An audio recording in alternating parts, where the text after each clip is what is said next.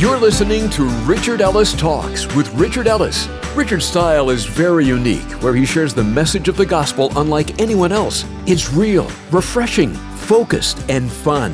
Whether you find yourself in a good place, maybe in a difficult place, or possibly even in a very lonely place, let me encourage you that you've come to the right place. Now, if you're not able to stick around with us for all of today's talk, you can always listen to, download, and even share this entire message with a friend right from our website, richardellistalks.com.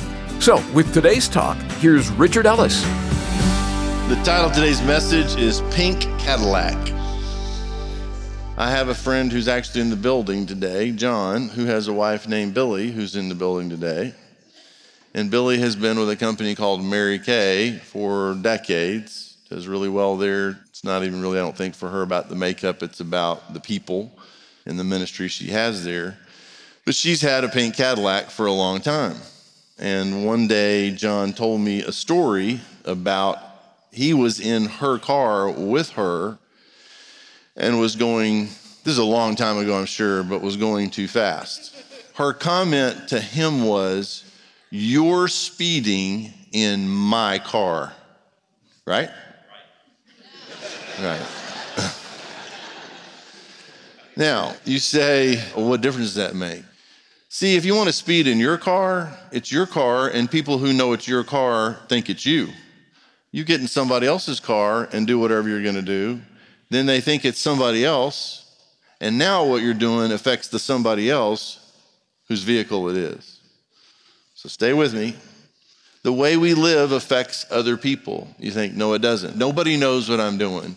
You're keeping vodka and water bottles in the dryer and the freezer, and nobody, who do you think you're kidding? You know, and God knows. You're sneaking around looking at porn, you think nobody knows. God knows, and sooner or later, everybody's going to know. You say, well, I'll never get caught doing what I'm doing. I'm stealing at work. I'm doing this or that. It just doesn't work that way. You say, well, what do you mean? I'll read you verses, not my opinion. So here's what makes this tricky and if you're not a Christian, this doesn't apply to you yet. A lot of other stuff applies, which is terrifying, but what I'm about to say doesn't apply to you yet. If you are a Christian, you're riding around in a company car. You don't own the car. And I'll read you those verses in a minute. So no, this is my car. No, if you read the fine print, this actually bold print all through Scripture, when you turned yourself in, when you said, be my Savior, be my Lord, be my boss, everything I have is yours, all my crap, everything, it's all yours. And I exchange it for your life, your abundance, heaven, here, I trade it in. So he goes, okay, now you're mine. But we don't like that. We want to drive the car like it's our car, not like it's his car. And do whatever we want to do, like it's our car again. Turn to 1 Corinthians chapter 6. 1 Corinthians chapter 6, let's jump down to verse 9. And he says this, do you not know that the unrighteous will not inherit the kingdom of God? Do not be deceived, neither fornicators. Now look at this list, because there are a lot of people that will highlight certain things in this list that they don't have a problem with. Do not leave yourself out of the list. So fornicators, what is a fornicator? It's someone having sex with someone they're not married to. We don't need a show of hands. You say, that doesn't apply anymore because the world's changed and I'm in love with this person I'm sleeping with and we're going to get married. And then it'll all be okay. And if I don't sleep with him, he's going to leave me. Oh, well, there you go. That's the kind of guy you're looking for right there. If I don't do X, he is going to leave me. And I can't change this stuff. You say, well, I struggle with this. Okay, say that. But don't say this is not true anymore. Because there's a reason why this is in here. You say, dude, you're so behind. If you preach this stuff, you'll clear the place out. That's okay. I don't have to answer for that. I have to answer for reading you what it says. Because if you read what it says and you do what it says, your life will have way less complication than if you just go live like hell. Keep reading. That's just the first word. Neither fornicators nor idolaters. And which is very interesting that idolaters get snuck in here between fornicators and adulterers. So, wow, what's an idolater? What have you put up over God? What are you worshiping more than him? What are you more consumed with more than him? Obsessed with more than him? look to for your satisfaction more than him. So let God be God, worship God, don't be an idolater, worshiping anything but God. Adulterers, anybody got questions? Just raise your hand if you have a question about what adultery is. Right, didn't think so. So that's sleeping with someone who's married. Okay, nor homosexuals, nor sodomites. Oh, what are we gonna do there? You know what, I don't care. I'm not worried about the culture. Because the culture has gotten so screwed up. You say, well, you're going to get arrested for a hate crime. I'm just reading you the Bible. If that becomes a crime, I'm in trouble. It could be uncomfortable for me. It could be tough for my wife, my kids. But you got to make a decision sooner or later. You're either going to read it and live it or you're not. And it doesn't mean you hate anybody because you tell the truth. I don't hate anybody. I'm not angry. I hate what sin does to the world and what sin does to people. But it's not about being a hater. Because if you don't warn people about something, how are they going to know what they're doing? So we quit on fornication. I'll just screw around, do whatever you can do, because, everybody's doing that. So we're going to highlight that out. And then people live like hell and feel like hell. And then you go, well, why is my wife not working? Because preachers and churches and people aren't confronting people saying, dude, this will never work. God said it won't work. Thieves, just when you thought we had left you out. You say, I'm not a thief. What are you talking about? Do you go into restaurants, tell them you want water and get a soft drink anyway? You're a thief. That's what you are. That's what I am. I'm a thief. Oh, I didn't know I was a thief. I don't like that now. You're stealing. That's a thief. You get paid in cash, don't report it on your income taxes? You're a thief. Anybody upset yet? I'm trying. Have I left anybody out? You say, but that's not stealing. That's just the way things work. In what world? Maybe your world, not his world. If I've left an example out, just raise your hand and say, oh, you left me out, and we'll go with yours personally. Nor covetous. Just can't get content with what you got. I got to have that. This is not enough. I got to have that house. Why does that person have that car, that house, that ring, that? That should be mine. I'm going to get that. Now that flips into idolatry. Drunkards, revilers, extortioners, nor extortioners will inherit the kingdom of God. And then look at this verse 11. And such were some of you. Who's it written to? Believers in Corinth. And that's who you were. Such were some of you. So has it changed? But you were washed, but you were sanctified, but you were justified in the name of the Lord Jesus and by the Spirit of our God. Something changed. Now, what I love about the list, and people say, well, do you have homosexuals that come to your church? I hope so. Or then it's really not working. So you got all these people coming to church? I hope so. And are they welcome? Absolutely. We'll run anybody through the wash. You just sign yourself up. Now you say, well, you got me listed there as a sin. I don't have that sin. Our wash won't work for you then. Because you got to come saying, I need washing. I need the blood. I got a problem.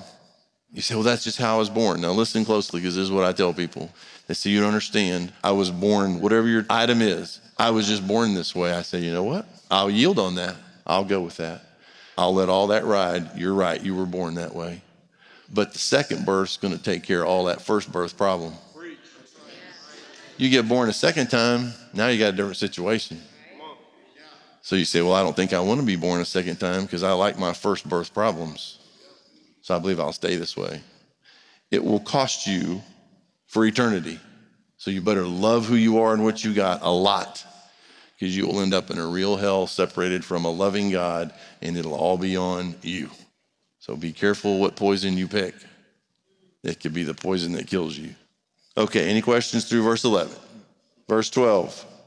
All things are lawful for me, but all things are not helpful, or the King James Version says expedient. So he's basically saying, yeah, I can do a lot of stuff.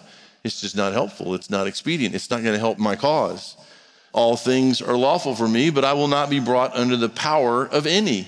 Food's for the stomach and the stomach for food. But God will destroy both it and them. So he's like, well, I just live to eat. No, you eat to live. And if you live to eat, you got a problem. Now, the body is not for sexual immorality. Now, the Bible does not say the body is not for sex. Don't be pulling this stunt on God. God's against sex. He's brilliant. This is one of the coolest things he ever came up with. Right? There's a place, there's a design. Keep reading. The body is not for sexual immorality, but for the Lord, and the Lord for the body. And God both raised up the Lord and will raise us up by his power. So God's not anti-body. He's not an anti-body person. Your flesh will get you in trouble, but if your body is yielded to him, it turns into a great vehicle for him to live in and get his work done, right? Because he moves around. The way he gets around is he uses a company car. And as long as you're willing to go where he says to go and do what he says to do, man, he's on. Now he's all over the place in us.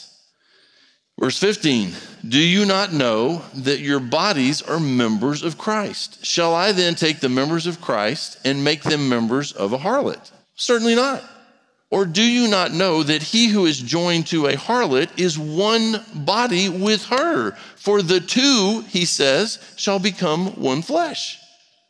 So you say, well, that wasn't what I was just trying to have a little fun. I was stressed on a trip and, outside of that 50-mile radius, and it was all good. So I was just hooked up, that's all. No, your hooking up makes you one with all these people. That will mess you up. Then he goes to the next thing. Yeah, if you're going to hook up, by the way, hook up with the Lord. That's what he just said at the end. But he who is joined to the Lord is one spirit with him. So say, you know what? I'm done hooking up with everything else in the world. I'm going to hook up with you. I want a personal, intimate relationship with you. I want to be one with you. And then see what comes out of that. And then in verse 18, this word flee, which means to run away. By implication, to shun, one analogy is to vanish. You get out of there so fast, it's like you vanish. Where'd he go? I don't know. He got out of here so fast, he's just gone. Flee sexual immorality. Every sin that a man does is outside the body, but he who commits sexual immorality sins against his own body. Or do you not know that your body is the temple of the Holy Spirit who is in you, whom you have from God, and you are not your own? Verse 20, for you were bought at a price. Therefore glorify God in your body and in your spirit, which are God's. You're bought and paid for. And this goes back to simple words that I grew up with. Savior, Lord. I don't mind having a Savior. I don't like me having a Lord. Because Lord is the boss. He's running everything. I'm under his authority, and I do what he says when he says to do it. Not interested in a Lord. I'm interested in a Savior. That'll get me into heaven. I don't want him running my life. So you're running your life. How's that working out for you? What if you just gave him a shot for a day or two and see what happens? 1 Corinthians chapter 7.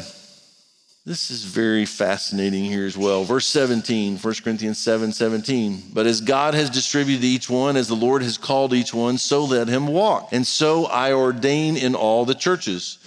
Was anyone called while circumcised? Let him not become uncircumcised, which I'm not sure how you even do that, but I don't want questions on that. In other words, just leave it the way it is. That's the technical answer. Is anyone called while circumcised? Let him not become uncircumcised. Was anyone called while uncircumcised? Let him not be circumcised. Circumcision is nothing and uncircumcision is nothing, but keeping the commandments of God is what matters. In other words, okay, cutting yourself, external indications of a covenant like in the Old Testament says, no, that's not what we're worried about anymore. Keeping the commandments, doing what God says, that's what matters. Let each one remain in the same calling which he was called. Now listen to this, this is amazing. Were you called while a slave? So literally you become a Christian while you're owned, you're a slave. Whether you owe debts back in that culture, or you say, well, what about American slaves? And in our culture, what if a slave became a Christian? It's just great to be able to read the Bible. What does it say? Were you called while a slave? Do not be concerned about it, but if you can be made free, rather use it. It doesn't say don't try to be free, but if that's where you are and you can't do anything about it, which for a long time they couldn't, then be where you are, be his child. For he who is called in the Lord while a slave, look at this, there's no way I could ever do this, and I don't think there's anybody in the room or listening who can do this. But if you were a slave and you picked up your Bible trying to understand your life and you read this, look at what you're reading. For he who is called in the Lord while a slave is the Lord's freedman. They may tell you you're a slave, you're a free man because you're the Lord's free man. So you think you own me, and I may be subject to you and have to do this, and you may do terrible, cruel things, and I may die in the flesh, a slave, in my body, a slave, but I am his now, and I will live and die a freed man, no matter what you say. Likewise, he who is called while free is Christ's slave. So even people think, well, I'm nobody's slave. Yeah, you are. You're Christ's slave. He owns us. Look at verse 23. You were bought at a price. Do not become slaves of men. Brethren, let each one remain with God in that state in which he was called. Slaves didn't like being owned. We don't like being owned. And every once in a while, even on your job, you get the feeling like, these people think they own me. They don't own me, right? I can do what I want to. Well, I'd just run back in there and try that. They don't own you, but they can do things, and then you no longer work there. As long as you're okay with that, you can do what you want to do. Go to Numbers chapter 32. So this is Moses talking to the people of Israel, and I recommend this. Don't jerk verses out of the Bible and say, I'm going to make this work over here. Scriptures that were written to specific people are written to them, but the principles apply beyond those people sometimes. So look at what he tells them. Verse 20, Numbers 32:20. Then Moses said to them, if you do this thing, if you arm yourselves before the Lord for the war, and all your armed men cross over the Jordan before the Lord until he has driven out his enemies from before him, and the land is subdued before the Lord, then afterward you may return and be blameless before the Lord and before Israel, and this land shall be your possession before the Lord. Okay, so he's saying if that's what you do, that's good. That's what he said to do, go do that. But if you do not do so, then take note. Just mark his word. Take note. You have sinned against the Lord, and then these phrases, we wonder where they come from, and be sure your sin will find you out. Build cities for your little ones, folds for your sheep, and do what has proceeded out of your mouth, which is so interesting. What does that mean? Do what's proceeded out of your mouth. Do what you said you were going to do. You speak words and say, I'm going to do this, then do that. Keep your word. And you say, well, what's the big deal if I don't? Look what he says. Be sure your sin will find you out. You say, well, I'm like a master at this thing. I'll never get caught. Here's where this all falls apart. If you figure out a way to live your hellish life and think you don't get caught, and maybe you don't get caught, you die or Jesus returns, you are standing before Jesus himself, and you just got caught. Because you're going to give an account, it says, for the deeds done in the flesh. Your life is going to be subject to fire, and whatever is not of him is going to be consumed. And it says, and they will suffer loss. Because if your life has not been about him, then it'll be compressed, boiled down, melted down to maybe a tiny little nugget. And he goes, okay, here's what's left of your life. Here's what was really about me. And then you say, but I wanted to have something to give you. Like, well, you can give me that, but that's all you got. Then it's not so crafty, because then you're like, wow, this was too expensive. Go to Luke chapter 8. These are intense verses. Luke chapter 8, and let's go down to verse 16. No one, when he has lit a lamp, covers it with a vessel. So you don't light a lamp, a candle, and then you stick like a pot over it or something. Or puts it under a bed, but he puts it on a lampstand that those who enter by see the light. Everybody got it? Okay. So you're putting light there for a purpose, that those who enter may see the light. In other words, it serves a purpose, not you light it and then hide it. And then verse 17, for nothing is secret that will not be revealed, nor anything hidden that will not be known and come to light. Therefore, take heed how you hear, for whoever has, to him more will be given, and whoever does not have, even what he seems to have will be taken away from him. So think about your life. God comes along and says, okay, you want more? Here's more. I want more. Here's more. I want more. Here's more. And somebody else says, nah, light, under the bed, under a vessel, I'm good. And all of a sudden, even the stuff you knew, you can't remember the stuff you knew. And it seems to be slipping away, not your salvation, but you're like, wow, what's going on? I can't even remember. It's because if you're not going forward, you think, well, I'm just stopped. Stopped always turns into sliding backwards. Unless you are moving forward, you think, well, I'm stopped here. No, you're getting pulled back. Now, let me read you this last thing over in 2 Corinthians chapter 5. So 2 Corinthians chapter 5, verse 14. For the love of Christ compels us, because we judge thus, that if one died for all, then all died. And he died for all, that those who live should live no longer for themselves, but for him who died for them and rose again. So you belong to him, bought with a price. You live for him. Therefore, from now on, we regard no one according to the flesh, even though we have known Christ according to the flesh, yet now we know him thus no longer. What does that mean? I look at you and I say, wow, that guy screwed up. Or you look at me, that guy screwed up. I said this to a man earlier today, right here. This guy that I was talking about had met someone. I said, do you know him? I said, man, this guy, if you had known him before Jesus, is nothing like he was back then. That's what it's supposed to look like. Just the farther you get from the old you, the new you is so different. Like, are you kidding me? Those stories I hear about you, that can't be you, because your life is so transformed, right? So what does that cause you to be able to do? You meet someone and go, wow, that guy's mean. He's angry. He's a piece of work. And God gives us the ability to look at them and say, don't see them after the flesh. Don't see what you see what he sees is possible once he gets a hold of them. And then you treat them differently because you give them hope and say, look, I get you're all these things, but man, if you give God your life, he can change you from the inside out. And you end up being part of the proof of that. Okay? So don't know anyone after the flesh. Therefore, if anyone is in Christ, he is a new creation. Old things have passed away. Behold, all things have become new. Now, all things are of God, who has reconciled us to himself through Jesus Christ and has given us this ministry of reconciliation. So what is you say, well, I'd like to find my ministry. What I'm supposed to, here's your ministry. And give us this ministry of reconciliation. That is, that God was in Christ, reconciling the world to himself, not imputing their trespasses to them, and has committed to us the word of reconciliation. So he's saying, that's why I came to reconcile the world, and I left you here as reconciling agents, but he puts it in other words. Now then, we are ambassadors for Christ. As though God were pleading through us, we implore you on Christ's behalf, be reconciled to God. For he made him who knew no sin to be sin for us, that we might become the righteousness of God in him. So what are you? What am I? I'm an ambassador. I'm a full-fledged ambassador of the cross, of Christ himself.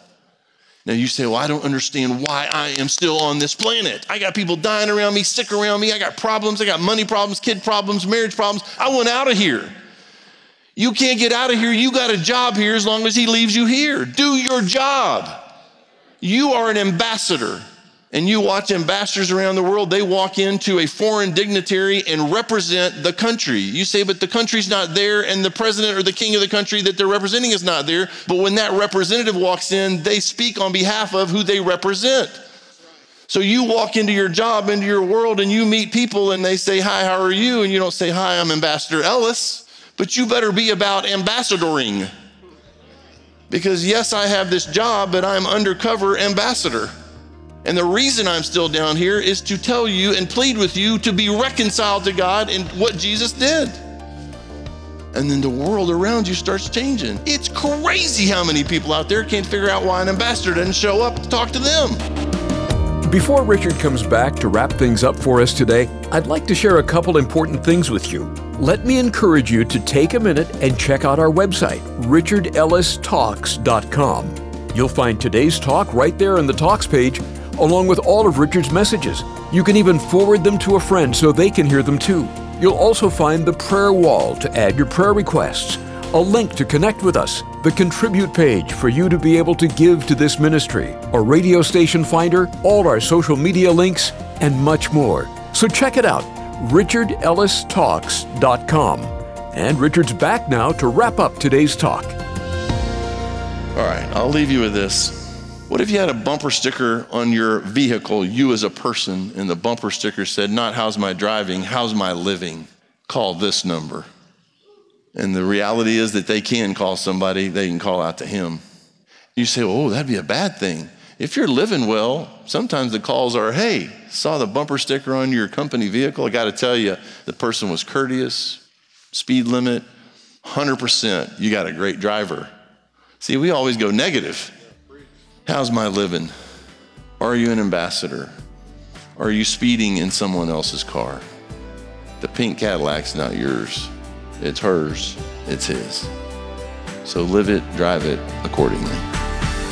Thanks for listening today to Richard Ellis Talks. We're confident that the program blessed you, and we want to hear about it. One way is to give us a call and let us know. The number is 855-6-RICHARD. Another way is to drop us an email. Jump on over to our website, richardellistalks.com, and click on the Connect tab at the top. We'd love to hear from you. And while you're there at the website, there's a ton of great stuff there just for you. Things like all of the talks from Richard, a prayer wall where you can leave your prayer request, and a whole lot more. Check it out, richardellistalks.com. Finally, we love doing this program for you, but we're so grateful when you hop on board to help us with the cost. Call us at 855-6-RICHARD, or you can contribute through the website. It's easy and much appreciated. 855-6-RICHARD or richardellistalks.com.